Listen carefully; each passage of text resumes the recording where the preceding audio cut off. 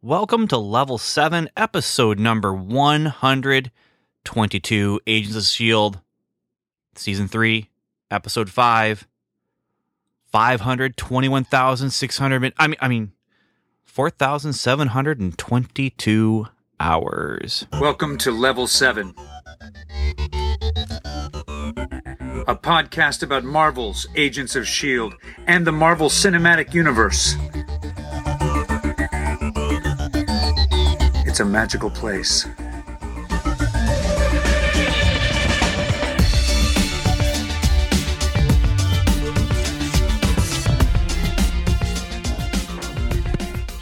Hello and welcome back to the podcast about Marvel's Agents of S.H.I.E.L.D. and the Marvel Cinematic Universe. I'm Ben Avery, and I'm sorry if I put that song in your head, but ever since they announced the title of this episode, I've just been able to hear that song playing over and over and over. And I really should apologize if I put it in your head. But I am not alone. I have been joined here by my friend and yours.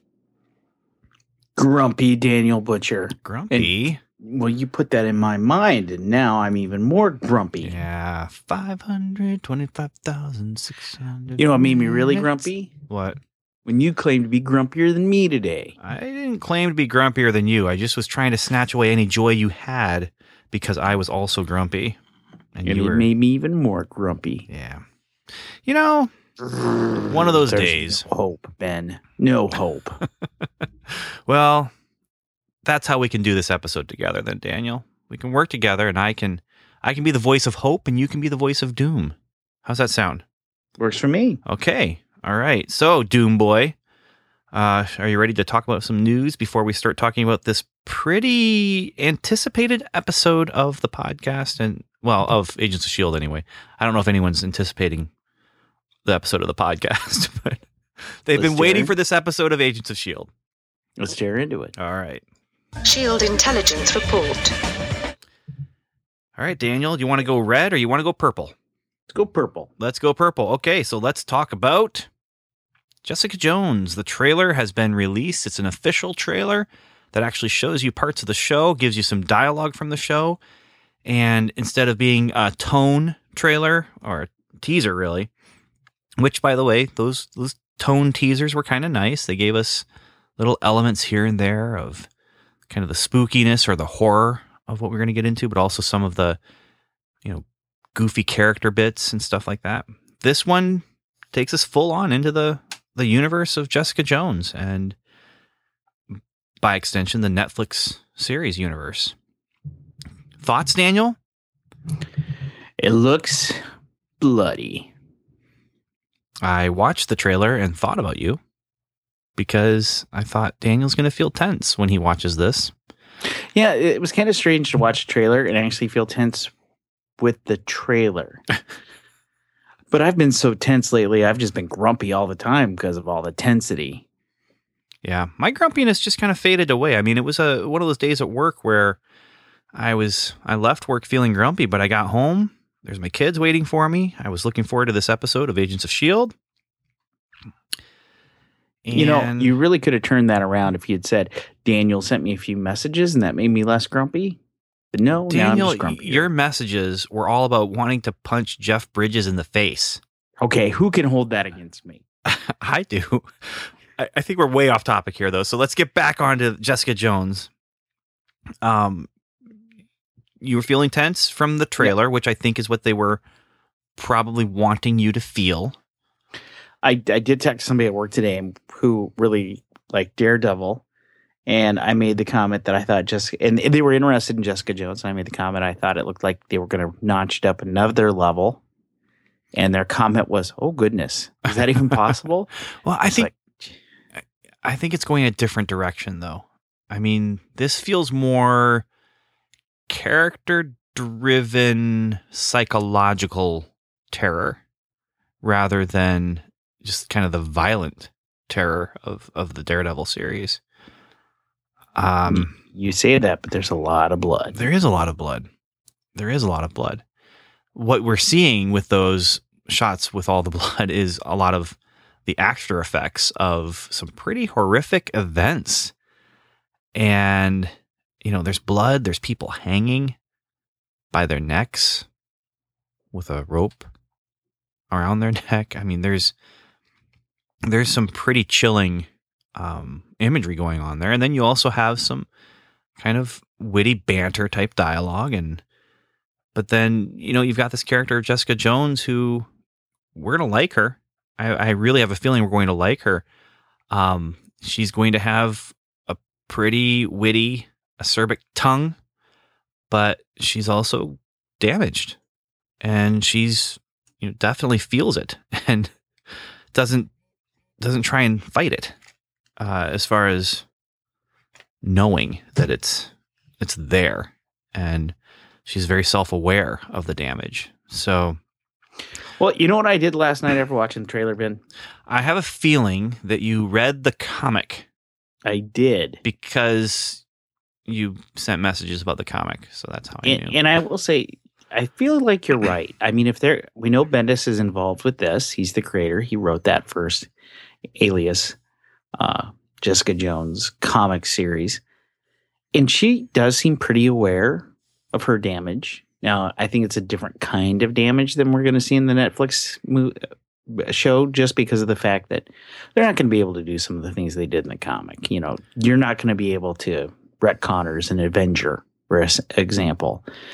But she does seem to be pretty aware of what's going on. She definitely has a wicked tongue that's very honest. When someone's trying to set her up, she'll call it out. When someone's not a good person, she'll call it out.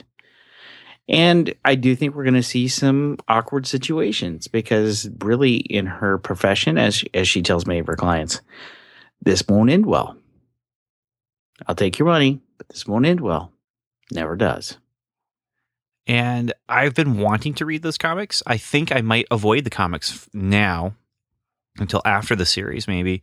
So, you've read some of these, and you can be the one, as we talk about the show, who has read the books, and then I can be the one who's kind of coming at it from I'm experiencing the story new. I don't have any of the history. I've read a couple of the comics. I don't remember how far I actually read when they were first coming out. But I can't remember how far I went. And I know I didn't buy all of them. I think I just bought the first issue. Maybe the first two. And Ben, I don't know about you, but I feel very comfortable saying that we'll be done with our review of the entire Jessica Jones series before July 2017. That's good. What happens then? I just feel like we could be done by then. Yeah, our scheduling will be interesting. We'll see. We'll see how it works out. But the thing I'm worried about is if we're bouncing back and forth between two shows during a single week or during the course of a month. There's going to be bounce, buddy. Yeah. We're going to be yo-yos. So I'm not sure the best way to approach that. I don't know if there is a best way to approach that, at least in the confines of the way this show works. So we'll figure it out, though, as we come closer and get to know what the Agents of S.H.I.E.L.D. Month, bud. I know, less than a month. Well, but the Agents of S.H.I.E.L.D. schedule. When is their holiday hiatus going to come? That break between Agents of S.H.I.E.L.D. and Agent Carter. But I have a feeling we'll start talking about Jessica Jones while we're talking about Agents of S.H.I.E.L.D., and we'll finish talking about Jessica Jones, hopefully, while we're talking about Agent Carter. We'll see. I would not count on that. We will see. We have some ideas. It involves time machines. Yeah. We've put Hiro Nakamura. Never mind. Wait, that's post-credit conversation, Daniel. Post-credit. So anyway, Jessica Jones, looking forward to it. That was purple because of the Purple Man, who is played by David Tennant and who seems particularly chilling. That's a man with range. Have you watched Broadchurch? I have not. Have you seen him in Harry Potter? No. Okay. No, I haven't. And then there's a family comedy that he did, or a family drama kind of thing that he did. I was curious to see, but Broadchurch is the crime drama that he was a part of. And again, He's got range. He's got range. And a lot of what the exuberance that he brings to Doctor Who, I think he's able to channel that energy, and it makes it even a little more chilling to me anyway. I keep using that word. Maybe you're cold. I'm not cold. Put on a blanket. I'm not cold. All right. I'm not. So, David Tennant, I'm looking forward to. I'm looking forward to the connections with Power Man or Luke Cage, and how that's going to work. Does he have powers? Of course he does. Does he? Or is this going to lead into something that causes him to have his origin story happen? I mean, I'm looking forward to these answers. Powers. No, he doesn't have to. We can't send him back to prison. We can. No. Absolutely, we could. No. I'm excited to see how it all works out. All right. I'm excited to see how it all plays out. I just want Iron Fist. I just want all those rumors about Iron Fist being replaced by Punisher and Iron Fist being replaced by that. I just want it to go away. Just make it go away. I want my Iron Fist. Tell me who my Danny Rand is. See, this is my problem. This is why I don't want a Black Widow movie. Because if we had a Black Widow movie, then we would lose one of our other movies, which could be Captain Marvel that we would lose. It could be Black Widow has her nice place within the Avengers. Punisher, let him have his place in the Daredevil show. We don't need to give him his own show. We're already seeing him in another one. Let's give the shows to other people who haven't had a chance to get exposure, like Iron Fist. Is it really that hard to find, I don't know, a blonde guy who can do martial arts? I think the problems I'm hearing people talk about is not so much the casting, but the approach. How do you do Iron Fist without it being Kung Fu, the series? Well, what's wrong with that? I don't think there's anything wrong with that. I've got an entire volume behind me of Iron Fist right there. We can do it as a series. There's a lot of stories you can do. You do his origin story, which sure, similar to Kung Fu, but it's similar to a whole bunch of Kung Fu type stories. And then take him out of there. Bring him to the city right away. You bring him out. You bring him out of the city. You have the series open. He's new in Hell's Kitchen. He meets Colleen Wing and Dad. And then he begins to reintegrate himself within New York City and Hell's Kitchen. Then you can even do flashbacks to Kunlun. I could write it right now. You can do all that stuff. Plus, you can get a little bit of a Guardians of the Galaxy element where Star-Lord, he's a child of the 80s, right? So this is a kid who, when he was 6 years old, was lost in the Himalayas back in the 90s. He wants to know where Alf is. He wants to know what happened to New Kids on the Block. They were hot when he was a kid. His older sister used to listen to them all the time. That kind of thing. You could, maybe. And it's not. Maybe that's Iron even Serpent too old. Starts, not until Iron Serpent shows up do you begin to have those flashbacks. Yeah. And then you also bring in Shang-Chi, Master of Kung Fu. Well, I think we should. I think we should at least see him. I think they can. They just can't bring in his dad. Wink, wink. Bottom line, I want Iron Fist. They promised me Iron Fist. I am entitled to Iron Fist. I demand Iron Fist. If I don't get it, I'm going to be Mr. McGrumperson. Oh, man. If we don't get Iron Fist, that's what I'm going to do. I'm going to go to Marvel right now and say, Daniel's going to be even more grumpy. And he's already just like Eeyore mixed with, I don't even know. I'm just telling you, though. I've just read the first 25 to 30 issues of Iron Fist. And you could build an entire series off that. You just move it into our Hell's Kitchen of Netflix. We already got Jessica there. We got Luke there. We got Matt there. And you have him be the man out of time and culture. It's perfect. Yeah, there's a lot that could be done without worrying. But, the other thing is Daredevil was a huge hit. And so the bar was set really high.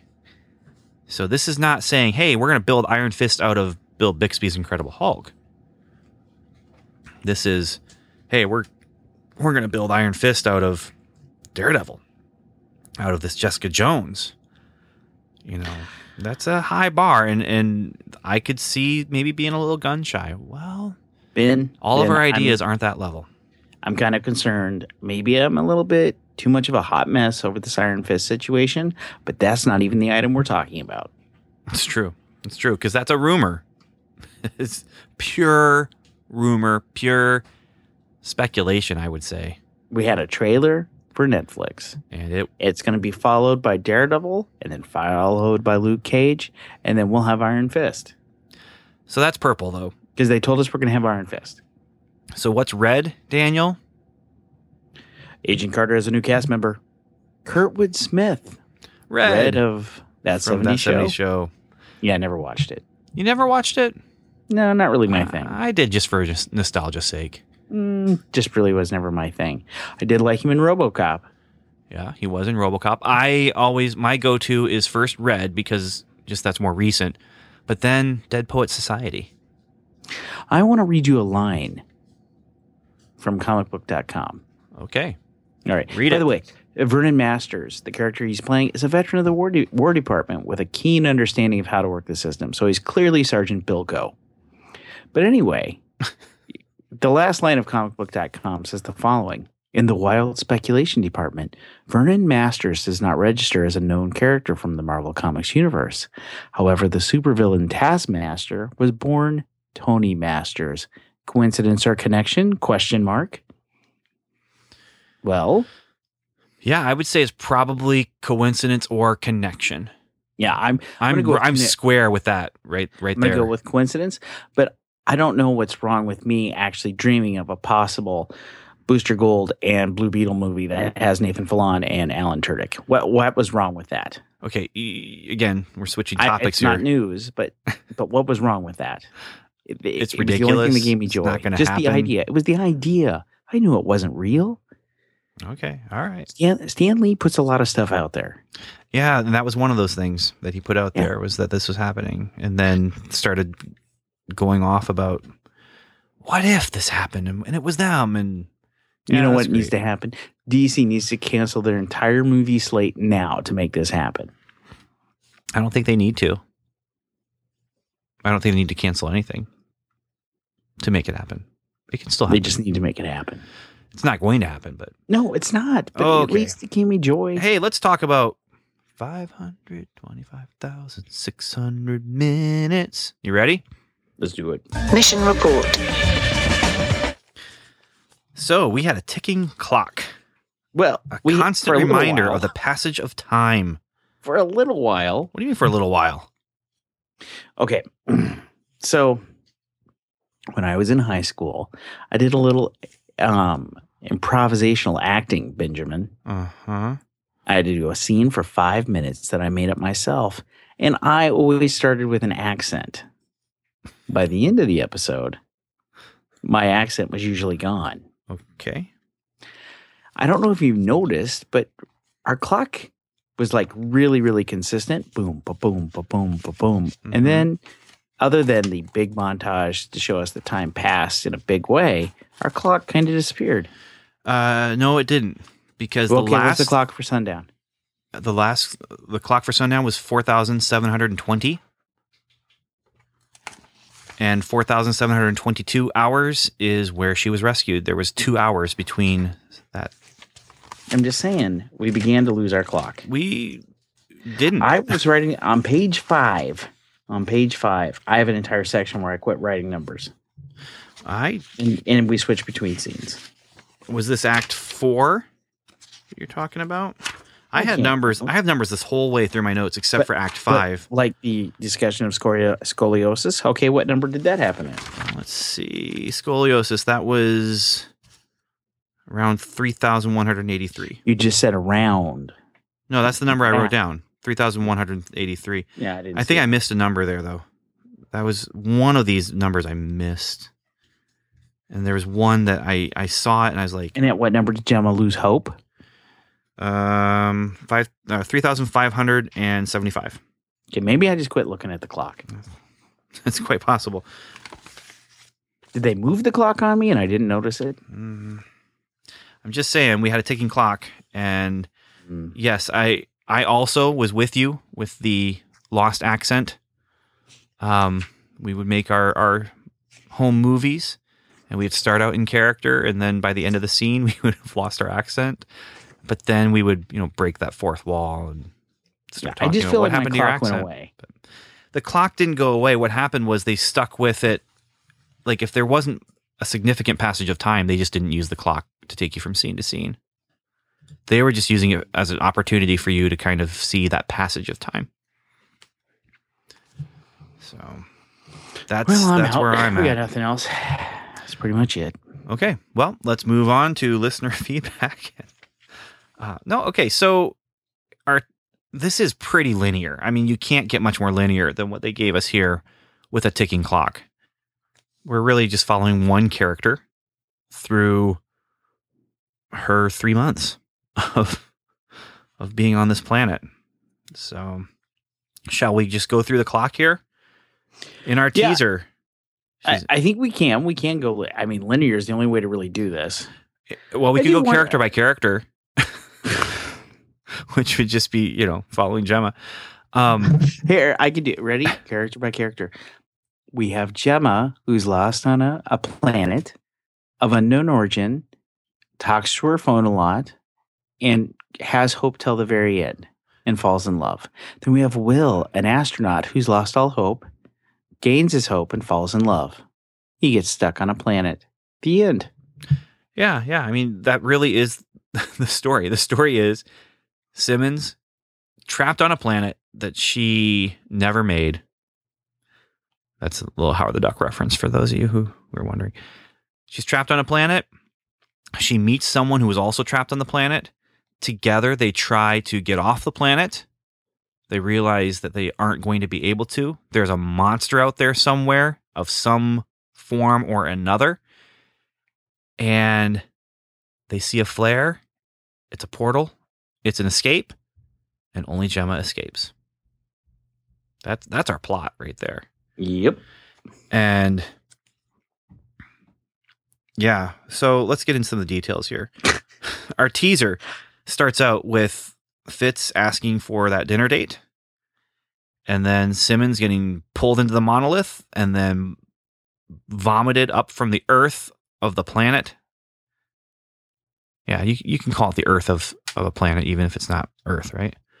But she gets vomited up. It closes behind her. There's no signal on her cell phone. She sees there's 2 moons. 6 hours later, she makes a report on her phone. Gravity is stronger, or maybe I'm tired. Nope, it's stronger. She has hope that Fitz will find a way. 13 hours now into it. What does Fitz say? If you can't solve a problem, sleep on it. So she literally sleeps on the spot where she's hoping the portal is going to open nearby.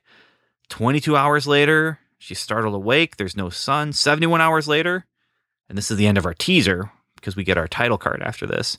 She's crying out for the sun. Where's the sun? What did you do to it? And then we get a sci-fi looking title card. Now, how did you feel about that? I thought it was kind of cool. I did too. It was kind of nice to have a little change. It was. I mean, if they had gone with the normal one, it wouldn't have been a problem. But they kept the same font as the clock that's ticking. And it made it feel like, oh, we're watching a mini sci-fi movie. Which it is. I mean, this is kind of a Robinson Crusoe kind of story. It's kind of a Castaway or Martian. The Martian, yeah. The Martian or Robinson Crusoe on Mars or any number of those kind of things where you've got you're just trapped. And she is. So we come back from the act from the title card, 79 hours now. She can't wait around. So she's going to leave markers behind. And she starts walking and she's leaving markers and arrows. And 87 hours, she's still leaving markers and talking about the date. 91 hours, she's found water. No, she's looking for water. You're still looking for water. She's still looking for it. She climbs. You have to remember ridge. She's established that she can go 100 hours. And so they're going to make us tense by showing us 100 hours and still not have water. Well, and they're also going to make us tense because a sandstorm is coming. And what does a sandstorm do? Wipes away her markers. Not good. But she does find water. She drinks it. She jumps in, takes a bath. Oh, she's taking more than a bath. She's swimming. She's paddling. Yeah. She's just taking it easy, relaxing. But then she gets pulled down by the trash compactor monster from Star Wars. It's a strange tentacle, which she's able to cut off. And then she, 2 hours later, eats it. See, because it was 1:09 when she was bathing and 1:11 when she actually eats the strange tentacle. So, yeah, then we have a big time jump to 492 hours in. She's talking to Fitz. She's going to go in the water. She's going to fight the monster. And she takes the monster's tentacle. She makes a fire.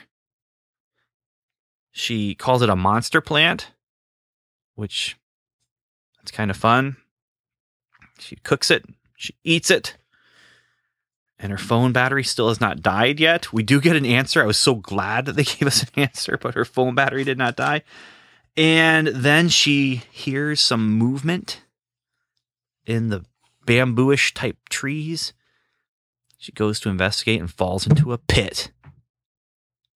Lands. And then the hole that she fell through gets covered up. Super quick. And that's our act break. That is our next commercial. So, what do we have here, Daniel? What do you want to talk about? Well, I'm glad you brought up the phone. I mean, my phone doesn't last that long. No. I mean, I was out this weekend in the woods, and I definitely was on top of how long my battery charge would last because I was in charge of taking the pictures. So, I mean, even conserving battery, a good battery is going to last you, 12 hours? At the most. Yeah. That's a good battery, and you're being very careful with it. But not her. Well, and the answer is, as we'll find out, it's a Shield phone. It's a Shield phone that Fitz monkeyed around with. Yeah. So, I mean, that's what I mean. It's Fitz Tech, which makes it a Shield phone because he did it for her. And he may have given it to other people, but it's got a super long-lasting battery because Fitz be the man. And that's really one of the other things we're picking up here in this first act is Fitz be the man. Fitz is really her focus. He's her comforter, even though he's not there. It's her counselor because he's giving her advice. Again, not there. If you can't solve a problem, sleep on it. She is what she trusts, what she's putting her hope in, and her anchor to whatever is on the other side of the portal. Anchor, that's the word that I was looking for. Or that focal point where she is focused on this person, Fitz. He's really, quite literally the only person in the world who could help her, who could rescue her. There's no hope beyond that. He's the only one who really knows what happened, who can also, find out how to make it happen again. So she's right. This is the one guy, if you're going to be best friends with somebody and get lost on a planet, he's the guy you want to be best friends with. He's naive enough to actually think he could help you, but he's also skilled enough that he actually could help you. So Fitz is the guy. You're right. Easy.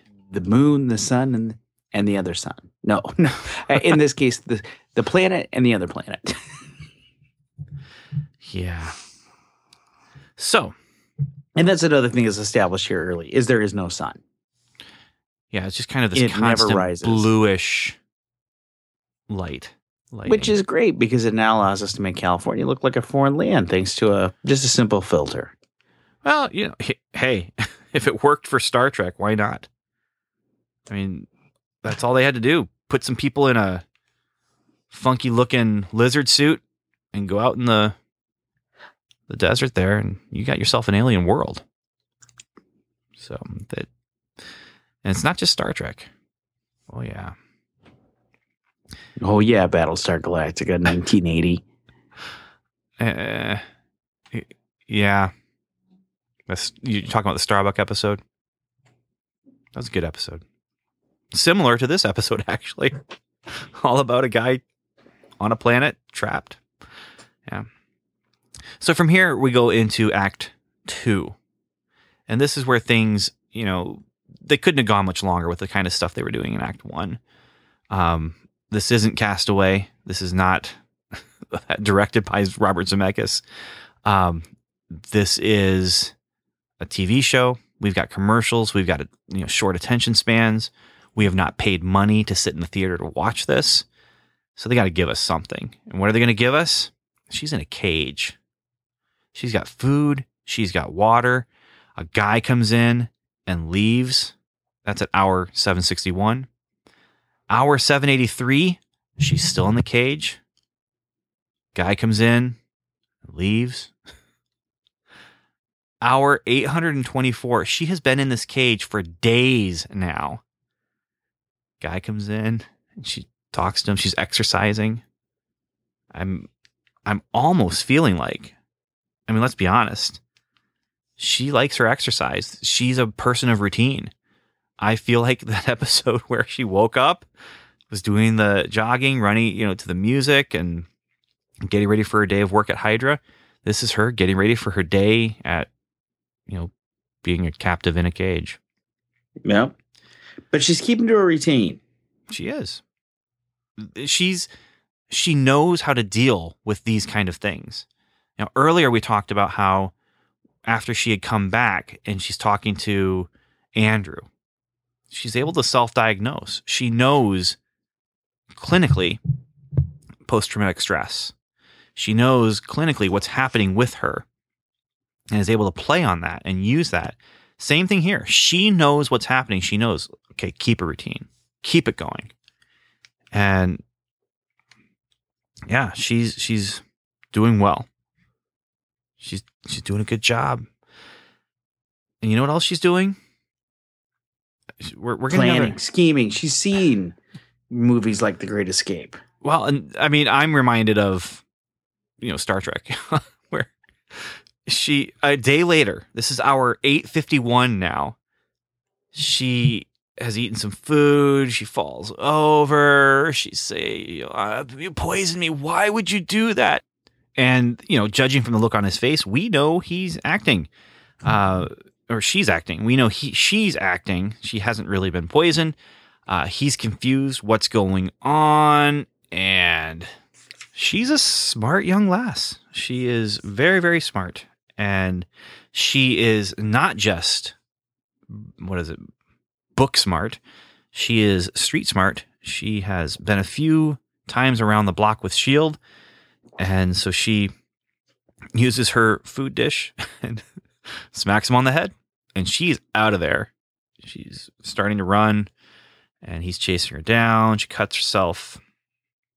And then while they're out there, and he catches up with her because of this nasty, nasty cut, they look, and there's a sandstorm. But it's not just a sandstorm. He says, it's coming. And when they go back down into the cave, this is where you realize this isn't some random guy who just fell through a hole. That's right. He's a survivalist. He has rope. He has a ladder that's metal. It's not a ladder made out of bamboo. He has supplies. He has chair. I was going to say, don't forget the folding sports chairs. Yeah. No, he's got a nice, they're indispensable nice setup to a sporting parent. Indispensable. But he also has medical supplies. And she's going to sew herself up because she doesn't trust this guy. But they start talking about the thing that's out there. And that it's death.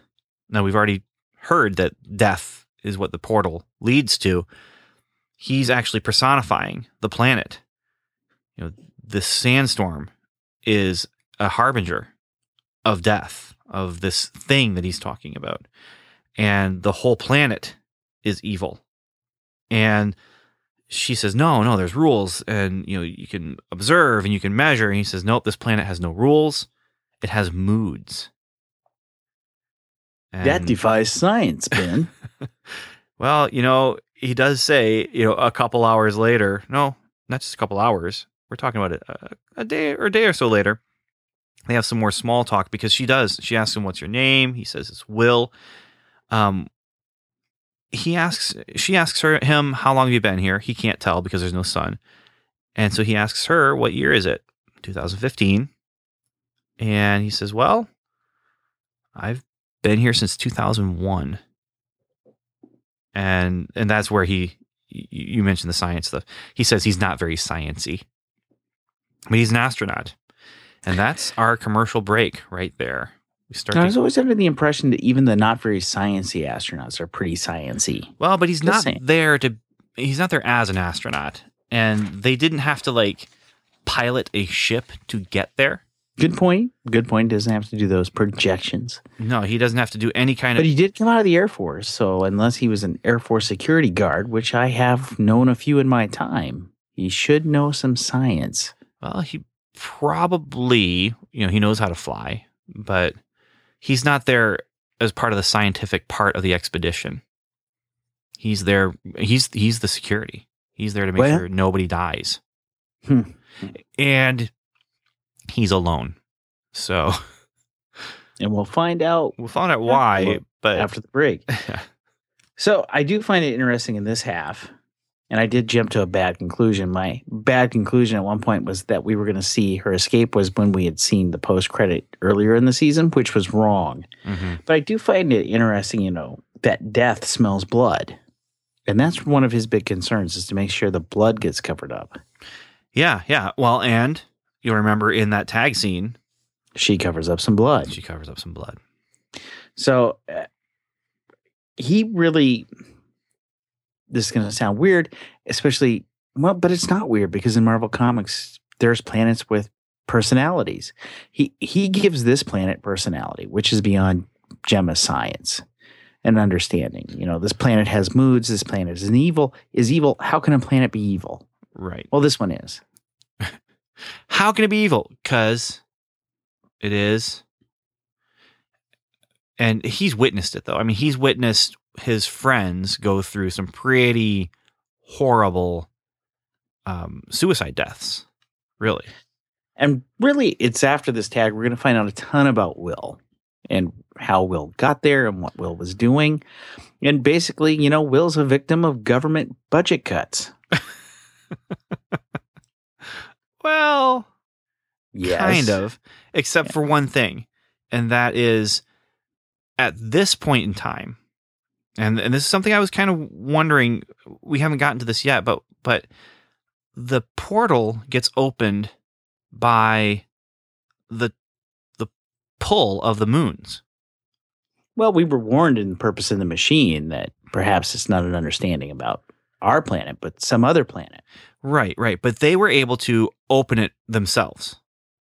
No, I mean, even the English guys, even with Gemma's case, the portal when they rescued Gemma, they opened the portal. Oh, okay, I see what you're saying. These other things that they're doing, she's able to figure out that there is a method to this. There is a science to this, and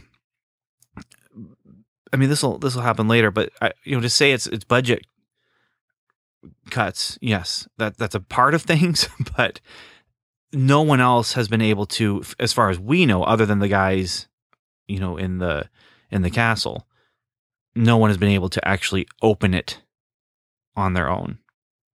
And so it's quite possible that NASA happened to be there, was able to kind of predict some of the times when it would open, but between the time that they went through and the time when it got lost, it wasn't opening. So that's, I'm not going to lay the blame entirely at NASA's feet. I'm going to give them the benefit of the doubt. And you should too. Or are you still so grumpy? Pro NASA. Or are you still so grumpy that you just... I'm very grumpy this evening. I mean, this whole episode, my tone is grumpy. We're just so dour. Grrr. Really, we haven't been, but... Oh, I feel it, Ben. I'm about to walk through this microphone and just yell at you. So here's what we're going to get now. If you can hold yourself back. Act 3 gives us his flashback. His story. Now, first, he's marveling at her phone. We're still in that same scene, basically, where he's told her that he's from 2001. He's marveling at her phone. Fitz has engineered it to have long battery life. And we find out that there's actually light beneath the surface of the planet and heat. So the sun, which would normally give that to a barren world, it's actually coming from within the planet. But, you know, you could look at it as, hey, light and heat. But he looks at it as, yeah, it's the fires of hell. I'm Daniel. And I'm just going to, you know, be a really extreme Eeyore here. You know, hey, come play with us and come to our party, Eeyore. It's the fires of hell.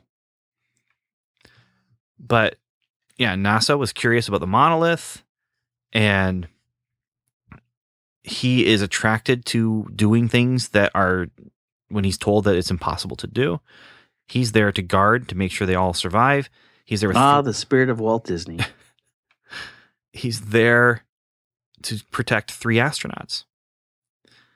And they all die in these manners that it seems to him that they've been taken by an evil. And so we have the question, was there an actual it that did do this to them? Was there a psychological reason that caused them to do it from within themselves? Or they bring it up, they dismiss it pretty quickly, but they also bring up the possibility, could Will have done that? Could they have been killed, murdered by Will? Well, he just put it out there that he's the one who did it. He puts it out there. He actually did. No, I don't think so either. The story itself doesn't lead us to believe that. The story itself leads us to believe there is something out there in the dark. There is something out there that is preceded by a sandstorm. We see it. So I think we're led to believe that there is something there, but we get some questions. So, by the way, you want to talk about those other 3 astronauts real quick? Huey, Dewey, and Louie? Austin, Brubaker, and Taylor. Okay?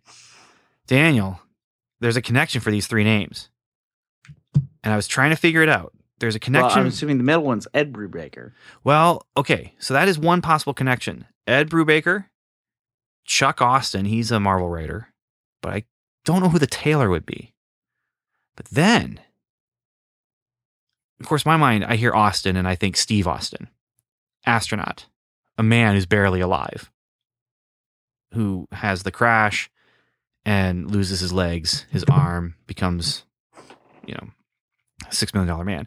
And then I think Taylor, and I think of a rocky planet. I think of a crash land spaceship and an astronaut named Taylor, right? From Planet of the Apes, you know? Mm-hmm. Charlton Heston. Yeah, I'm not a Planet of the Apes guy. I know you're not, but you know who he is. It makes me grumpy. But you know who he is. I don't know his name. He's Charlton Heston. But you know who I'm talking about when I say Charlton Heston, Rocky Planet, Planet of the Apes, right? Yeah, but if you told me Taylor, I might have heard you talk about it on another podcast now or then, but... Okay, so my mind goes to 2 Marvel writers, and then my mind goes to 2 fictional astronauts. So I went ahead and put in Austin, Brubaker, Taylor, astronaut. And I found out another movie that I've seen and enjoyed called Capricorn 1 has an astronaut named Charles Brubaker. So I think it was just I don't think it was meant to be Marvel creators. I think it was meant to be the writers looking for a fictional astronaut, and Steve Austin, Taylor from Planet of the Apes. And then this Capricorn 1 is a movie about guys who are lost out in the desert because they're faking a moon landing or a Mars landing, and they end up having to survive out in the actual desert here on our world because they don't want to be part of the charade. So, yeah. So that's my connection there. Right or wrong, it is a connection. Or a coincidence. So, this is the scene, though, where we get that voice of hope versus the voice of doom. Simmons is still hopeful. Simmons is still believing we can escape.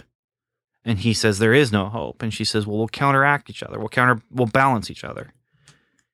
And they start looking. They start getting to know each other. They start asking each other questions. What do you miss? That's not food. The sun. What do you miss? That's not food. my Fitz.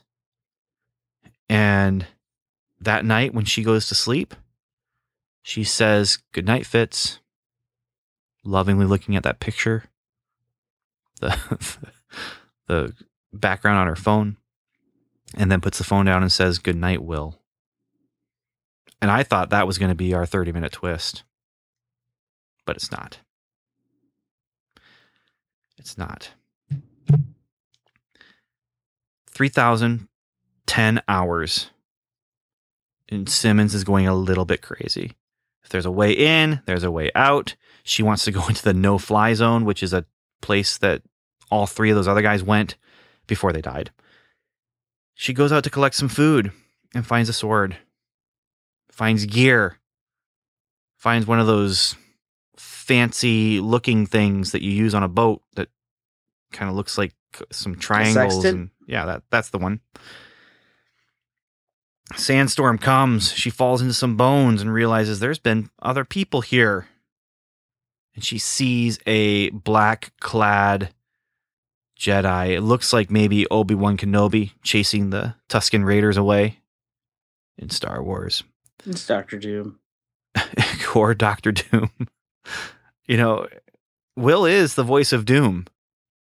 So there could be something to that. She runs away because it's coming. They hide. She's mad because he didn't tell her about the others, that there have been other people here. And he says, "You would have gone and looked." And he's right. But then she says, "I can get us home," because she has the sextant. Is that what it's called? Mm-hmm. The stars are the key. The stars are the key, Daniel, to how to get home. That's our twist. That's our mid-episode 30-minute twist. It actually happens 34 minutes into the episode or around in there. So they went a little long with this act. But a lot of stuff here, Daniel. A lot of stuff. There is. I mean, we find out a lot about Will. And it's a sad story. He's definitely a castaway. And he said "we" a few times. And now we do know that he did have friends. He had coworkers. And sadly, to make his story even more sad, he got to watch them all pass away and die. Yeah. And making it even more sad, that was his job, for them not to die. That's not... Yeah. And that explains all of his supplies, or why he got to pack, as he really was preparing for an expedition. Now, it was a potential suicide mission, but unlike the English guys, you know, NASA promised they'd try to find him. Oh. So, I mean, he had a little hope for a while. But I'm assuming that when his coworkers began to die, that was it. Yeah, it is a tragedy. And it ends on a sour note. At this point, we know this is why she has to go back. Is this guy is here. Or at least I'm kind of thinking that, okay, well, now we know why she wants to come back. I'm worried, since I know this is why she has to come back. Does that mean there was a little something more than just, hey, you're trapped on a planet. I'm trapped on a planet. Let's be friends. And we're going to find out it will be more than that. But here we are, though. This is... There's some major character stuff happening here for both Will and for Simmons, beyond just that she has brought hope to him, which that's also a big thing. It's a very important thing for his character arc. He's going along with this idea, maybe. Well, we'll find out next act. He is going along with it. They're working together to find a way off this planet. Well, and he should have hope. I mean, yes, he's been here 14 years. But it's been 14 continuous years, I assume, with no change. Jemma arriving is a major event in his life. What would you do, Daniel? This is what I like about watching an episode like this. I'm asking myself, okay, 14 years. How do you keep sane? You don't. He is. No, I wouldn't, because my father-in-law has ridden a train from Washington to Minnesota, and it took him 2 days, and he took a magazine And that sounds to me like a nightmare. I imagine myself writing a novel with a stone on the stone walls. That's what I imagine myself doing to try and keep myself sane. Well, is- the worst thing is, and then you'd be there to criticize yourself. which I would do. But that would also keep me a little sane, right? But the worst part would be what happens when you run out of wall in that cave. There's always another wall. You have to find another cave. Be a very, very difficult novel to carry with you on a train. If you See, you edit that. I probably wouldn't do too much editing on that. It would be a first draft kind of thing. It'd be that NaNoWriMo kind of thing where you're just doing it to get it out. You're doing, I got to get so many words done per day in November so I can get that goal. Only my goal is to stay sane for 14 years until a beautiful young lady is just dropped into my lap, or rather dropped into my home, and then I put her in a cage. That part gets a little weird. But that's the kind of thing that this kind of a show can get you thinking about, and Castaway makes you think about it. And yeah. Would you be hopeful? When would you lose hope, Daniel? When I'd run out of magazine. So first day, huh? Pretty much. I'm a guy who has to be entertained. So if I'm not entertained, I'm bored. Well, we find out in Act 4 that what she can do is predict the location of the portal and where and when it's going to open next, based on what she knows from his arrival and her arrival.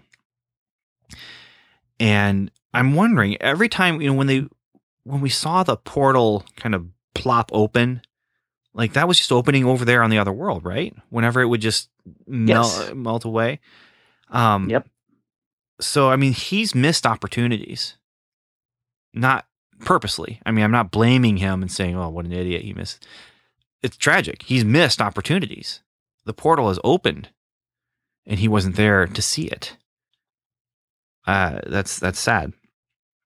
But she's able to predict the location of when the portal will open based on the exact time and exact date, and the location of when it opened for him and when it opened for her. And she's able to calculate, the movement of the moons, and she does a whole bunch of science. I mean, she just does science, man. I mean, she does it well. And she uses a computer with the battery from her magic phone, her Fitz phone. Takes one last look at Fitz, says goodbye to his picture. And now that phone, he's rescuing her. I mean, the battery that he gave her, they're able to use to turn on a computer.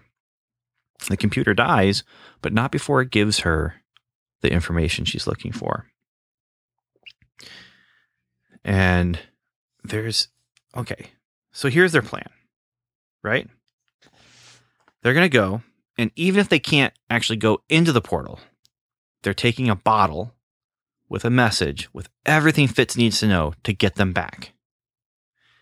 And they're going to drop it in the portal. So they head out. They're going for it. There's going to be a canyon between them and the portal, but that's okay. It's only 30 meters. They get there and it's 100 meters. And what's Simmons' answer? Must have been an earthquake. What's Will's answer? The planet doesn't want me to leave. And because it's evil. And so they have one chance. What they were gonna use to shoot the rope across the canyon, they're gonna use it to shoot the bottle. And I am watching this. Daniel, did you think they were gonna make it into that hole? No, because we never saw the bottle. We did see the bottle. No, on our side, we didn't see the bottle. Oh, I thought I was certain they were going to let that thing, they were going to make it. And I was just like, oh, come on, give me a break. That's ridiculous. That shot is ridiculous. And then I was I was not disappointed because he didn't make it. No, he made it. He hit that spot. It just closed. Yeah. But So he did make the ridiculous shot. I mean, in real life, with how hard it is to actually shoot something, especially from that distance, with a gun that's powered by gas. And with a sight that's a telescope. Yeah. He has no right to even hit the spot. In real life, what I should didn't have think it hit happened the is spot. that portal's open. That portal's open. No, he hit the Yes, spot. hit the spot. The portal's Oh, man. open, but he should miss by like 300 yards. Yeah, that's what I mean, that's why I'm sitting there going, oh, come on. It's a little unbelievable. But it didn't go in. And now Simmons has lost hope. That was their last chance. She wasted the battery on the computer to get them that spot. And they had the plan and didn't work. So it's done. It's done. And we also then,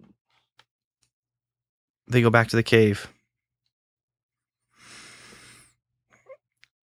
And this is where it happens. The kiss. The kiss, Daniel. The kiss that people on Twitter quickly, vaguely spoiled with little messages like, how could Simmons do that to Fitz? Well, it has been a long time. It's not like they're going steady. They're not in a committed relationship. She's going to die on this planet. This makes for a great sci-fi Seinfeld episode, you know. How many days can you be trapped on a barren world with one other person before you're allowed to kiss them? How many days can you wait? You know, how many days do you have to wait before you're actually cheating on someone on the other side? On your world. They're not dating. They have a promise of a date. There's no cheating here. Daniel, They're not cheating. this is a Seinfeld joke. Okay? Oh. I'm not accusing her of cheating. This is not Seinfeld. This is something serious. Yeah, it's something serious, all right. It's seriously disappointing to people who are shipping Fitzsimmons. And Well, I was say that starting my to house, I was starting to be on that ship. my house, there was a lot of yelling, a lot of anger, a lot of threats. Now, later, these are all going to subside because Will's a good guy. He is. And you know who else is a good guy? Clark Gregg is Agent Phil Coulson. He wasn't in this episode. Did you notice that? Totally. I Well, he noticed was. that. He was in a video. That's true. That is true. Yeah. You know, though, I mean, what do they do? Well, We come back when from you our don't have commercial. when you don't have Gemma there. Well, apparently, when you don't have Gemma in your regular episode, you go ahead and film with her. Daniel, we come back from the commercial. Their beds have been moved together. No longer living in I Love Lucy land, where their beds have to be separate. Yeah. Is it love, Daniel? Is it love? Or is it just the person you're with? I'm going to go with love. He's a nice guy. I don't know. But they're going to go somewhere together on a date because they're going to go see a sunrise. And this is the only time in 18 years that they'll get to see it. It'll last just a couple of minutes. They bring some wine. It's bad. It's very, very bad. And again, as they were getting ready to drink the wine, I'm just thinking, oh, come on. That would just be terrible. Terrible. And then she spits it out, and I'm just, oh, okay, good. But there's still hope because maybe they could use it in their cooking. Right. So And this the is nice thing, Simmons who have- arc-wise, What? arc-wise, she lost hope. She Love Mhm. has returned her hope. Well, she transferred her hope because that's something I was thinking about too. And this is going to be my deep thought for the day. But sometimes when we are in a situation where we feel like we're losing hope because it's not going the way we are thinking it should go, sometimes maybe instead of losing hope, we should be, transferring the focus of our hope and saying, okay, this is what I really wanted to have happen. It didn't, but that's not bad. Now, obviously being trapped on a planet, with a sandstorm death machine guy, that is bad. But for her, what was she putting her hope in? She was putting her hope in escaping, putting her hope in Fitz. But maybe she's done this. She's put her hope then in, I'm going to hope that you and I can build at least a little bit of a flavorful life here. You and I can be happy. We are here together. And she brought hope to him. They didn't escape together, but he's no longer alone. And maybe that's part of her being there, is that he can now have companionship, if not escape. So anyway, she does have hope for a flavorful meal of plant beast. But then, what do they see? What's that? Flying up into the sky. Is it a bird? Is it a plane? No. It's... Are you there? Mm-hmm. Okay. I'm waiting for the answer. Well, I'm asking you the question. Well, it's the flare. It's a flare. It's the flare. Right? So they're going after it. They're running. They're being chased by the sandstorm. And she sees an astronaut. What's going on? It's the death guy. It's it. And she leaves him behind to go after the flare. She hears a gunshot. He has one bullet in his gun. That was his escape policy. She goes. She finds Fitz. He pulls her in. And then we come back to her telling the story. And he's speechless because he knows now why she needs to go back. He's not speaking. He just gets up, storms away. And what does he do? He proves, you say Will is a good guy? Sure. I'll go with you on that. This is where Fitz proves that he's a good guy too. Because he pulls up all that information and says, we're going to go and find him. We're going to get him back. And that's the end of our episode, except for our tag scene. Ben, I have breaking news. What's that? Straight from Twitter. Mark says, aha, the shot across canyon brought the sand Fitz noticed on the other side.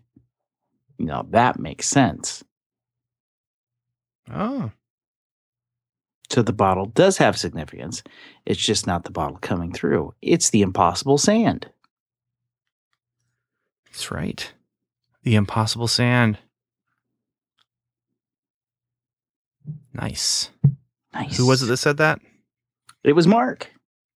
Yeah? So Can I do this before we go to our listener feedback? Do it. The new prize winner of the day. Nice. Okay, so Act 5, Daniel. Act 5. They have started building a life together. And then they get split apart. What do you think? Well, I think that's a good summary of it. I mean, she's changed her life. She has hope. She has hope in him. It's clear that she's still doing science because now she's calculating when the sun comes, but it's not coming home. We're not hearing her talk about Fitz until the time we see everything. So she's adapting and she's made a life with Will. Now, again, we're talking about a month of the 3 months that she's been gone. So it's not like forever. But again, it's a significant time, a stressful time, and they're going to be bonded for a good long time. And we now know why she has to go back. It's because this is the man who got her through. This is the man that she has come to at least like, if not love. She's grown accustomed to his face. She has. He talks back, unlike her phone, with the picture of Fitz. It makes it clear why the date was so significant. She's had dinner with another man in the last 3 months since Fitz asked. Yeah. And here's the other question then. I mean, how many days do you have to wait after being rescued from a barren world and leaving behind the man that you kind of like or maybe even possibly love before going on a date with another man on Earth is cheating? Here, let me do some math. Oh, that's all far. Okay. 2 episodes. Okay. 2 episodes. Fair enough. Yeah, so we have some relationship stuff left up in the air where Fitz and Simmons obviously still have a fondness and a love for each other on the platonic sense. Am I saying that right? I'm not saying that right. Doesn't matter. But then there's also the tug on Simmons' heart from Will. And that's going to be part of our new normal now, is how is that going to play itself out? Before Fitz, I mean, it took him a while to figure out that he actually did like her. And now that he has spent all that time with no other goal other than to bring her back, and she's back, he's got to choose now. Jealous love person or helpful friend person. Or maybe a little bit of column A and a little bit of column B. I guess we'll find out though. But he's definitely, we're going to get him back. And again, if your boyfriend is trapped on a barren world, galaxies away, Fitz is the guy you want to be your best friend. Because he's the guy who can bring him back. Yep. So you want to talk about the tag real quick here then? Oh, yes. This is simple. Very simple. Will's alive. He doesn't have any bullets. Just can't shoot himself. Shot something. Or at least shot at something. Yep. But maybe not Dr. Doom. Maybe it was Dr. Doom. Maybe Dr. Doom's bulletproof. Well, we won't know until at the pace we're going currently with Agents of S.H.I.E.L.D. in an episode and a half when we visit him again. I got to say, though, this season, we have Ward and his Neo Hydra. We have Rosalind, who is an anti-protagonist, not necessarily an antagonist. We have Lash, and now we have whatever this death thing is on this world with Will. And I'm enjoying some of the conflict we've got setting up. This thing on this world could be a very interesting and fresh and new villain, at least in the terms of the MCU, where we haven't seen a lot of stuff like this other than in Guardians of the Galaxy. I'm hoping to find out that this thing is not just, a manifestation of the planet. I'm hoping it's not. I'm hoping it's more of a superhero villain type of situation than a Star Trek sci-fi type of situation. Well, the Kree sent the Inhumans there for a reason. Use the monolith against them. What's that, Mike? The Kree used the monolith against the Inhumans for a reason. It was their death, their check. Perhaps Dr. Doom is death. Hopefully most people don't know what you're talking about when you're calling him Dr. Doom because they haven't seen that version of the Fantastic Four. But I think we all know. It would be very interesting to find out that this is the MCU version of Death. The woman that Thanos wants to impress with all of what he's done. Not that it would be that relationship, but that it would be that character. That would be interesting. Bringing in some of those cosmic representations, physical representations of cosmic ideas. So that's really all I have to say about this episode. Well, all I would add on is I guess you don't need to see The Martian now, huh? I still need to see it. Well, you don't need to see it now. Just saw 4,722 hours. I still need to see The Martian. And I will say, I did like this episode. No, it's not at times the most exciting episode. It's very character driven. It gives us a great view of Elizabeth Henstridge as an actress. And they hung that episode on her. This lives or dies by her. And I think it lives. And it's a nice change of pace. Yeah. Especially since we're going to go back to our regular pace next week. Well, since episode 1 with our teaser there, where as a couple people have called out, I was wrong about the was she being chased by a transporting beast or whatever. Okay, I was wrong. I'll admit it. I wanted to wait until we got to this episode.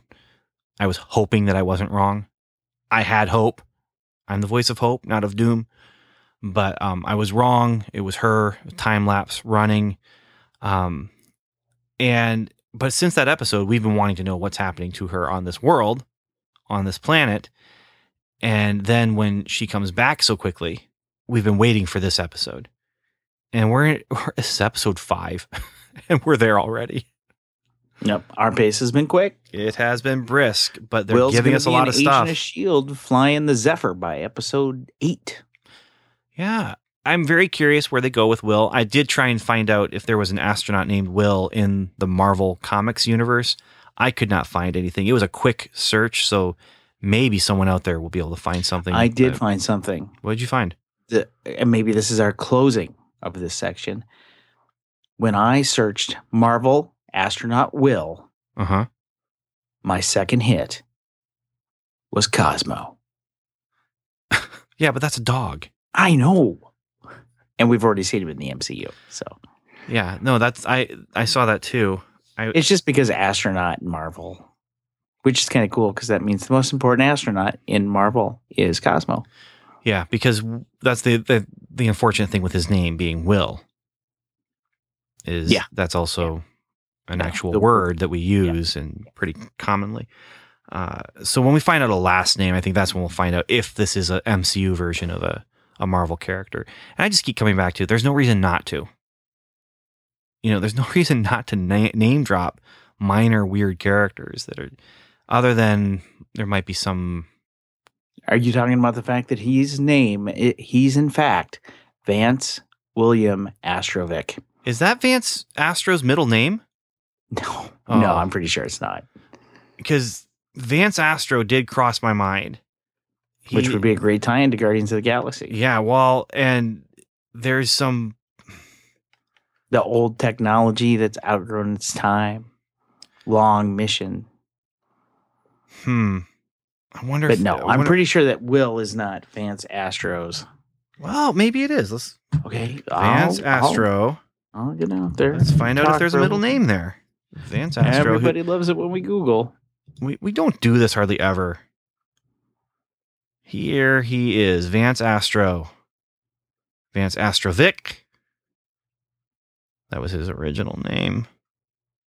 But you gotta love a man who takes the name Astrovic and then legally changes it to Vance Astro.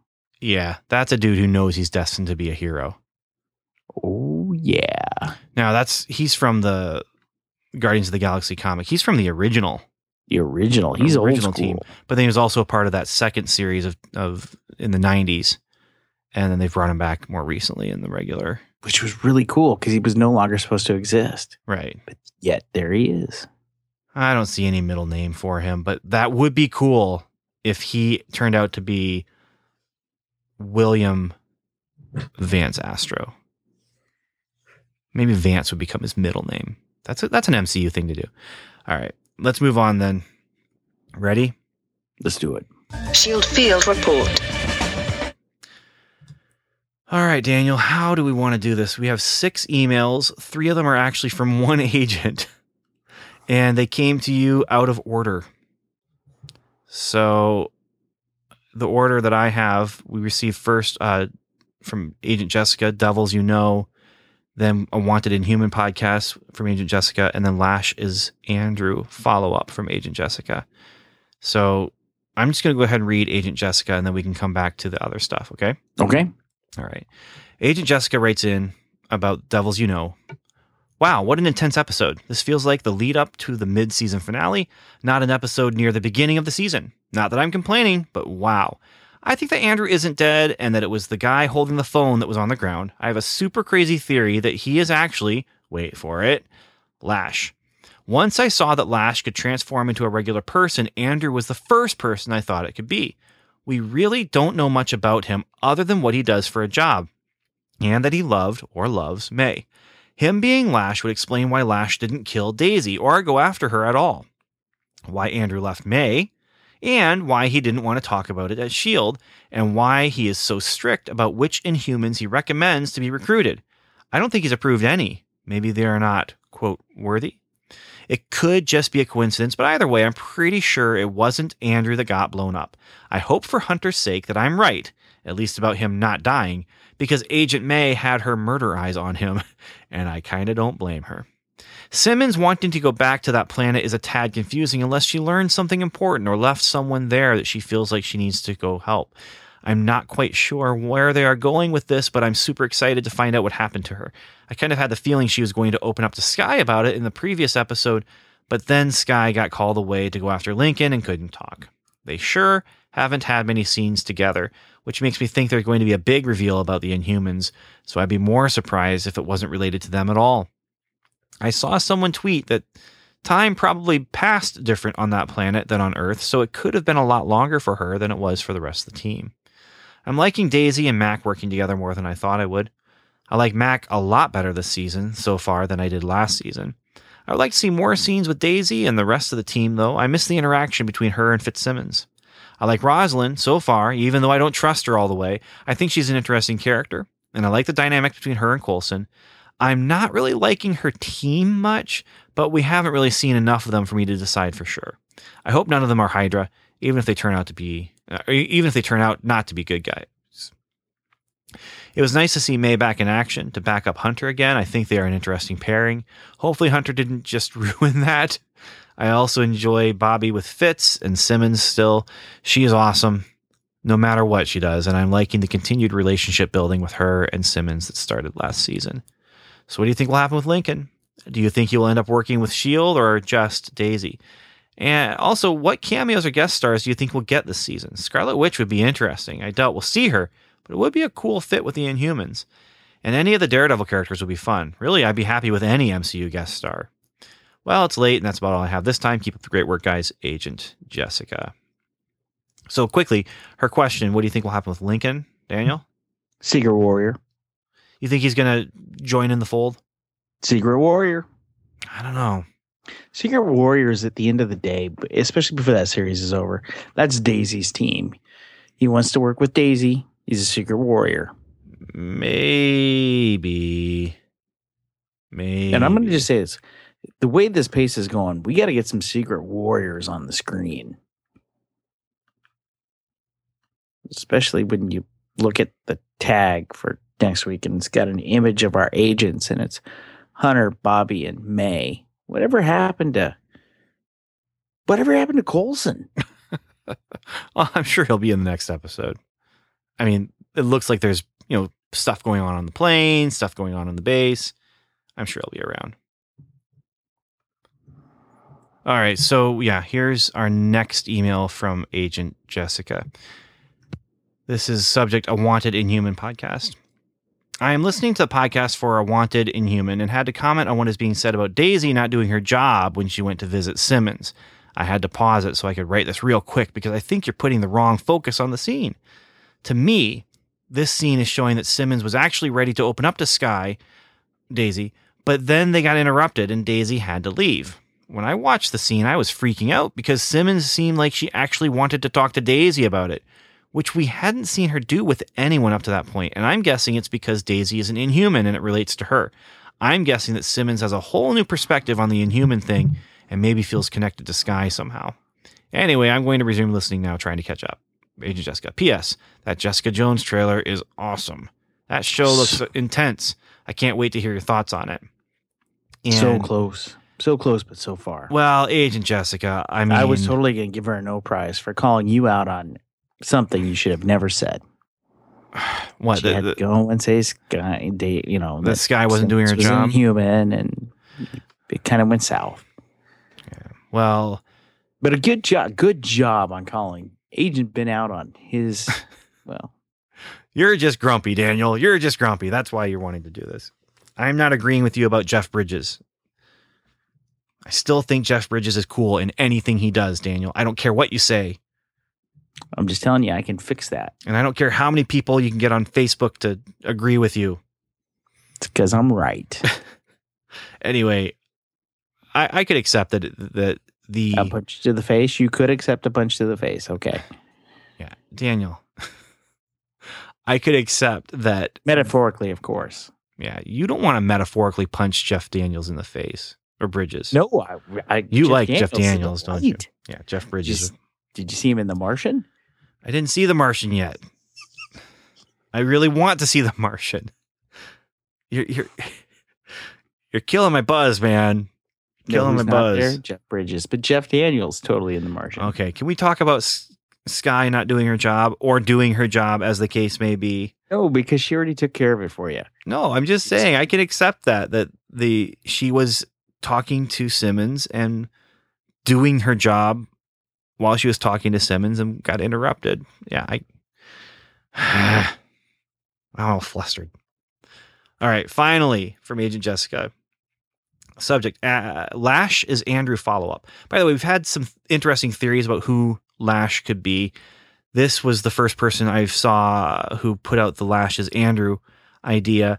There's also the Lash is Rosalind, and Lash is Trip, and Lash is someone completely different that we haven't met before, which is my theory. That it's someone. I know that Lash isn't Trip. Daniel, he got off the bus. I like the theory that Lash is Trip. But he's not on a plane.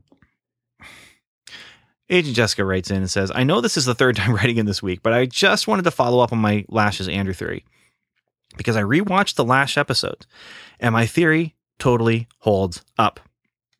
There was plenty of time between the Lash scenes and the Andrew scenes for it to be him, and a lot of things worked in what Andrew said and did. There were several things in this last episode, Devils You Know, worked especially well in addition to what I already pointed out. First, Andrew was looking at the injured Alicia back at the SHIELD base, almost like he was trying to figure her out. And later he got mad at Coulson for not telling him about her or letting him meet her before. It makes sense because he tried to kill her, but she is actually working with them and he didn't know about it. It sounded like he didn't even know about the recruiting mission at all, so he wouldn't have known that Daisy and Mac were going to meet that particular Inhuman couple. Another huge thing was the last scene where Werner von Strucker ran out of the building just before it blew up. He was totally freaked out, and I don't think it was because he just blew up a building. It doesn't make sense that he would have been scared unless something unexpected happened, like seeing the guy he was supposed to kill or threaten just turn into a huge monster and kill at least one of the guys he was with, the guy on the floor. Finally, there were other little things this episode. There was a scene where Andrew was talking to Simmons about how it's okay to struggle and feel uncomfortable in your own skin, which all felt like he was speaking from personal experience. Andrew just leaving May randomly fits if it was due to him taking fish oil, turning into Lash, and not knowing how to deal with it. What Fry said about Lash, do you think he likes what he's doing? He doesn't, and he's just a guy trying to do the right thing. There were several things in the second episode when he first went after Lincoln that fits as well, but this is getting lengthy. If Andrew is not Lash, then I don't think it's anyone we've seen this season so far. If he is Lash, it's going to get even more interesting than I expected going into this season. Agent Jessica. There. The new prize winner of the day. It's a well thought out theory, Daniel. Well thought out. Except for one problem. Yes. And you're the one who brought it up. Yeah. Which is we've already chased the clairvoyant. Yes. That is my one problem with this idea of it being of a bad guy being someone we've seen and someone we've trusted. And heavy does that theory rest on my head. Yeah. Because it's a different situation because of motivation and maybe even because of control. Like maybe when he's Lash, he doesn't have any control over that mission. Maybe he becomes like a different personality. But Garrett was someone we trusted. And Garrett turned out to be a bad guy. He turned out to be the clairvoyant, the mystery character. And the clairvoyant situation is what causes me to wonder if Lash is really going to be someone we haven't met, which is Agent Jessica's second theory. Someone we haven't met so far. So, yeah. But it is well thought out. And if I was going to be convinced of any theory, it's Agent Jessica talking right now about Andrew. Well, it's good to see someone can convince you of things that are reasonable. No one cares about Jeff Bridges in our argument, Daniel. I'm just saying. I'm just saying you need to read Agent Stephanie's message. All right. Agent Stephanie here. Has anyone considered giving Jeff Bridges a good... Never mind. Hi, agents. I spent all summer at work binge listening to 44 Agents of S.H.I.E.L.D. episodes. Yikes. As well as the movie episodes, and I'm finally caught up only a few weeks late for season 3, and it's been so good.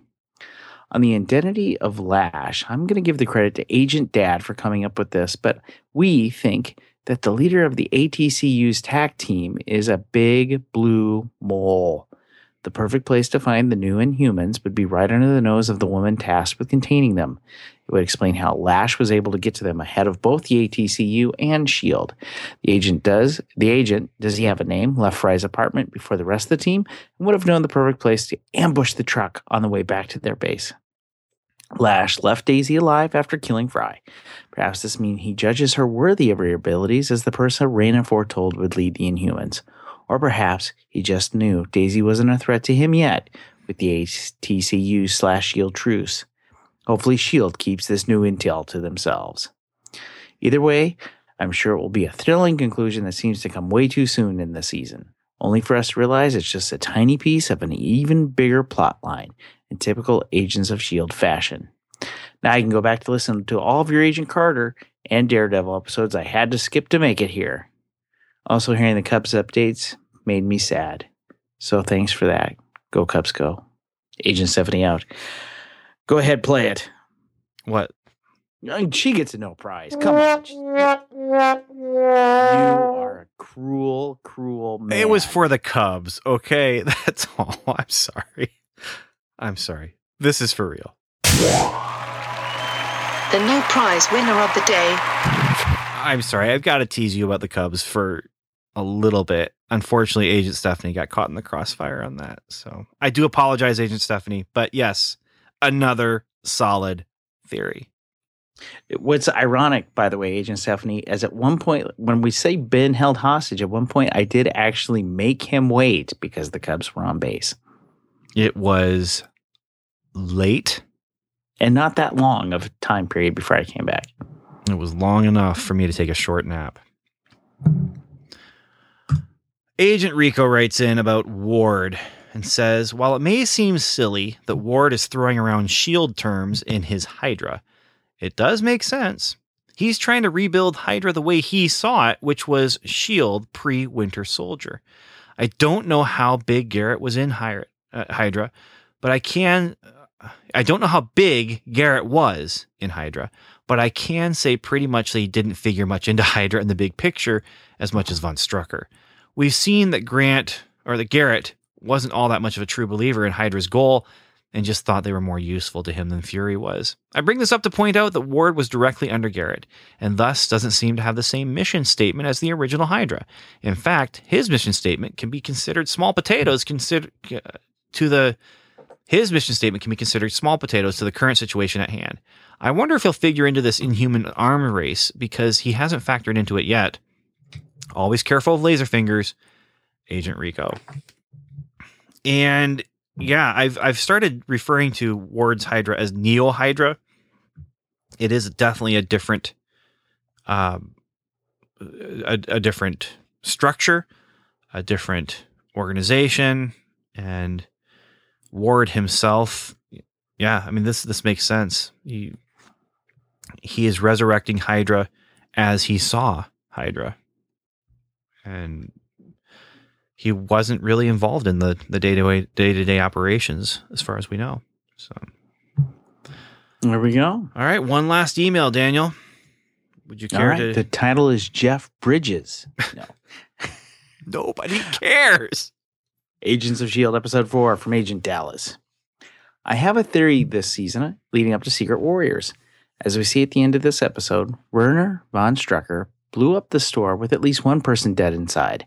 I think that Werner turned on the henchmen and ultimately saved Andrew. Possibly we'll see a very similar storyline where kids of the enemy join with S.H.I.E.L.D. to bring down Hydra. Overall, another great episode, and look forward to Simmons' episode. Hopefully, so many questions will be answered. And Agent Dallas, I think we had a lot of questions answered. A lot of answers were given. Yeah. But I do have a problem with Werner turning on Ward. Well, maybe I don't have a problem turning on Ward. I have a problem with him allying himself as a true believer with S.H.I.E.L.D. because I think he's a little bit of a narcissist. So I can see him turning on Ward, but I can't see him really becoming buddy-buddy with S.H.I.E.L.D. for truesies. But if Andrew is Lash, then it absolutely makes sense that he would look at Lash as, oh, hey, I could use this as a power play. Huh? Yeah, I got nothing. Well, I like the theories that have been brought forth here in this discussion about the 4th episode.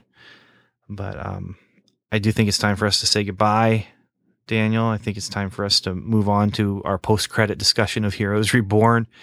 And I do want to say thank you, everyone, for listening. Thank you for sending in the messages. Thank you for talking with us on Facebook about things like crazy pictures that get posted and all that kind of things. And so, yeah, great big giant thank you going out to you. Yes, you listening right now, wherever you might be. So that's my final word. Daniel, you have any final word? And I'm just going to say, when you're binge listening to a bunch of episodes of Welcome to Level 7, I know at times that can seem a little foreboding, a little onerous, a little maybe even depressing. But remember, there's always hope.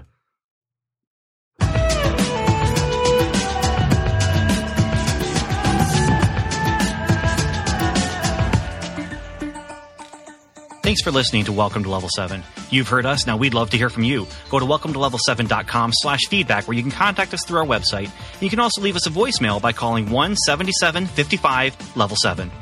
You can also join the lively conversation going on at facebook.com/welcome to level 7 or connect with us on Twitter where we're Level 7 Pod. And remember, the 7 is spelled out. Our theme music is The Light Fantastic by J.S. Earls, and you can find that at transplant.bandcamp.com. Welcome to Level 7 is a proud member of the Noodle Mix Network. Find more of our award-winning and award-nominated podcasts to make you think, laugh, and succeed at noodle.mx. Learn how to podcast, get productive in your personal and professional life, theorize over TV shows, laugh with our clean comedy, delve into science fiction and philosophy, learn critical thinking from movie reviews, and more at noodle.mx. Once again, thanks for listening, and remember, welcome to Level 7. It's not just a podcast. It's a magical place. The quote I would have gone with, Daniel, I'm going to eat the shower while falling asleep. That's the one that stuck out to me. It's a little gross. Well, because that's how I feel. I am so tired usually. So what you're telling me, Ben, is you're going to eat naked. That's not what I meant. If you're in a shower, you need to be naked. No, you if it's going to don't. be effective. But I'm in the shower to eat, not to clean. You shouldn't have brought that up. Then the water's Daniel. not reaching that spot on your back effectively. You had to go there, didn't you? I did. Can we talk about Heroes Reborn real quick? Okay. Yeah. Do you want me to just go ahead and take over like I always do? No. I wanna have my first word, and then you can go. Okay. But I felt a lump in my throat in this episode, and I don't usually feel lumps in my throat when I'm watching television, other than sometimes when I'm watching like a telephone commercial or a Hallmark commercial with kids and grandparents. But yeah, there was a moment that we are about to spoil that caused me to get a lump in my throat. Now, is the reason you got the lump because of the fact that Quentin's dead? That would be it. Which led to much crying and gnashing of teeth in my household.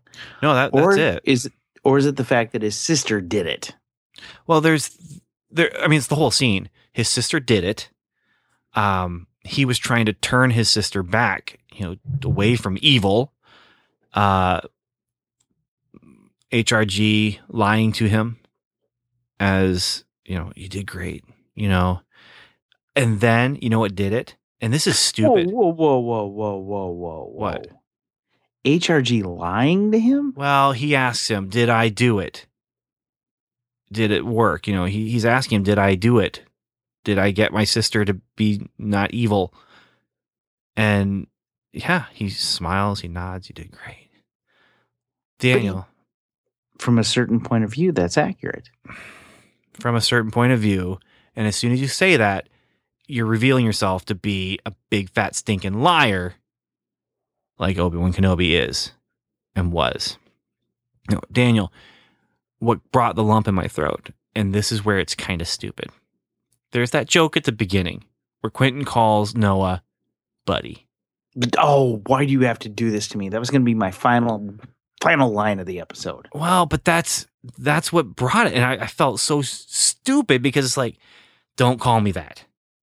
And then Noah looks at Quentin, calls him buddy. And I'm like, oh man. Yeah, but that's Noah admitting it. And then you're like, oh, Noah just lost someone here too.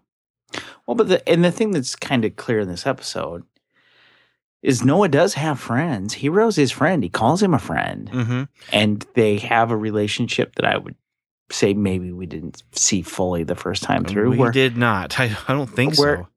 They're really, on the same page and they're working together, and, Hero uses a shorthand with Noah that, Noah seems to understand, and Hero seems to understand Noah's motivations without them being said. And it's because they somewhere along the line became friends. And so Noah can have friends. And in the end, as part of the buddy picture, Quentin was his friend. Now, we also know the following. Hero will not let this stand. A crime was committed against time. He's going to unwrite it. And one of the great debates about Heroes the first time through was Hero is the reset button. Now, that doesn't mean that he can save everyone. He didn't save Charlie in the end. But he, that was a big complaint. You can just reset everything with Hero. Do I think he's going to reset everything? No. I think if he's going to reset everything, that somehow Claire would be reemerging. But Claire's in Nashville, not Odessa. I am not convinced that we won't see Claire. I know we've been told we won't. I know that they have said she is dead. But I'm not convinced that we're done. If she shows up recast. I don't even know about that. I think I'm putting it out there. This would be bigger than Fury showing up on Agents of S.H.I.E.L.D. Absolutely not. No, it really would, because it would have been kept that secret. No. But I will say this. Quentin's not dead. He's coming back. Hero's going to reset him. Nah. Then I'll feel really stupid. Yeah, I'm pretty sure Quentin's coming back. Quit making me feel stupid. He's part of main cast. Yeah, but how many episodes in are we? 6. Okay. So we're not even halfway. I mean, this is episode Yeah, this is episode 6, Game Over. Yeah, but how many episodes has Ward appeared in? Last season, he was main cast, but I don't know if Maybe he was 2 in or half. 3. The thing is, we've got 2 episodes coming up about June 13th. Okay? So with 2 episodes about June 13th coming up, we could have our dead cast members show back up. Quentin could be there, which would be interesting. How does Noah react seeing his friend? And another member of main cast is Joanne Collins, who we haven't seen for 2 episodes either. Yeah. Well, the other big thing was Hero actually appearing. And I was watching this on my iPad on the NBC app. And before the first commercial break of this episode, they played a promo for the next episode that showed that it was Hero. He was in it. But we knew he was coming. And no, wait. How did this work? No, last episode, they showed a preview for this episode that we're talking about that showed Hero. And so I knew going into this that he was going to be there. And it was nice to see him. Very nice. Yeah. Hero's an old friend. He is. Again, Luke Collins on his way to redemption against any things that anger me. But perhaps if Hero can do some things on June 13th, maybe he won't be a serial killer. Yeah. Well, I mean, that's really, if you're going to have Zachary Levi make it through as a hero till the end, and it's not because he's sacrificing himself, you have to find a way to stop him from becoming a serial killer. And our friend Carlos is the worst Batman ever. He's the best Batman because he's bouncing his victims' heads off cars and dashboards. Yeah. But he's the worst Batman because he actually trusts the people that he has captured. Well, there's still the possibility that the guy was just, he knocks him out, but it's still possible that they're going to go through with the plan as it stands, even with him poisoning him and making him feel really, and we really sick. Quentin's dead. Okay, and that's one of the big things. I'm worried for Hero because all of our guest stars have died. Let me just throw this out, you. Miko's dead now too. Yeah, is she main cast? She's main cast. So. And the thing about Miko is the only way that she could, save Hero, the master of time and space, which we totally knew was our main man. The only way you could do that was to have her die. Yeah. And I could see a nice little element for Hero's own story, going back in time to save his daughter, his own daughter. No, that's not Hero's daughter. It's not? No. How does that work It's then? Hero's sword. It's Hero's sword, but whose daughter is she then? Miko is the daughter of the Nevermore game designer. Oh, so that's not Hero. That's not Hero. Uh, Hero's the master of missed time and that. space, not her father. She thought she was going to save her father. well, so did I. But the quest that her father sent her on was not to save him. It was to save the master of time and space. Okay. Well, I completely misread that one. Completely. I mean, what kind of father sends his kid to die to save himself? That's just cruel. Well, no, because Don't call me buddy when you respond. She was already dead. She Yeah, died but- in an accident, and then he created a computer-generated version. It's Well, not she seems that to be able to bad. fall in love. Oh, there's definitely things going on more than a computer-generated character would normally be able to do. So she kind of seems like a person to me. Yeah, well, she'll be back. Hey, do you want me to get really excited? Get really excited. Did you know that Ryan Guzman, who plays Worst Batman Ever, is in Gem and the Holograms? I'm glad you got excited about that. No, you. I don't care. I'm one of the majority of the United States that'll never see Gem and the Holograms. I will only see it if the opportunity comes. I am interested enough to watch it. If Yeah, it yeah, comes you to are. me, I'm not going to it. It has to come to me. So here's what I'll say. I mean, we've got people now on the road to destiny. We've got them all heading to the plaza at the end of season 1. Because we've got Luke pointed in the right direction. He's got purpose now. He's going to save the world. We've got Tommy buying into it, and we've got people looking for him. We've got Melina, who's well on her path. Basically, our heroes are all getting to the point. And again, they hung a lampshade on it. They're accepting the call. Yeah. I like the way they hung the lampshade, though, which is, here's a comic book. What would this hero do in this comic book? What would a comic book hero do? Yeah, I'm going to do it. And it's the lost, 33rd issue of Ninth Wonders. Well, in French. the one he never got. Was it in French? I'm pretty sure it was in French. Okay. I thought it was in English, but regardless of what language it was in, that's the one. I mean, it's almost like he was destined to be there at that moment. Wait, this is Heroes. He was destined to be there at that moment where that book was, to inspire him.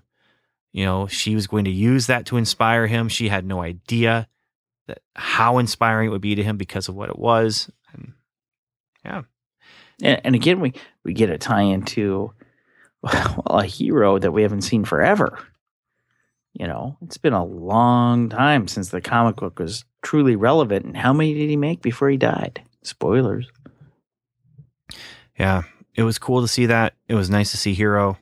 Like I said before, I feel like this is really fitting in with when Heroes was good.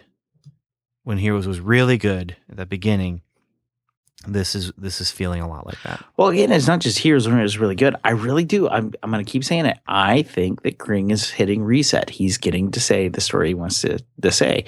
Now, if his special effects would just catch up, you know. There was some not so great special effects here. Bubbles and wind, buddy. Bubbles and wind. Yeah, that was almost embarrassing. Don't call me buddy. I didn't. You called me buddy. It's the grumpiness. Yeah. Okay. So I will say this again. There's a lot to love in this episode. A little bit to make you tense. I sent you a lot of tense. Somebody coming at Harris with a sword, that makes me tense. Think about what happens there, my friends. Think about what happens with Harris versus sword. If it's Prime. And I will say I had plans to watch the next episode, June 13th, part 1, on a different day of the week. And I was informed that when I was alone, I was not allowed to watch it. I had to wait for someone else to show up. Well, I hope you honor that request just out of being a good guy. It depends on my grump level. Yeah. Yeah. I'm not sure when I'm going to watch it, but I'm sure that I will tease you again with my emotional state. After. Well, it didn't help that I couldn't do anything about it. Yeah, because you were out 4x4ing. Yeah, I was in the middle of I was literally in the middle of woods. Yeah, that's why I felt comfortable teasing you. Yeah.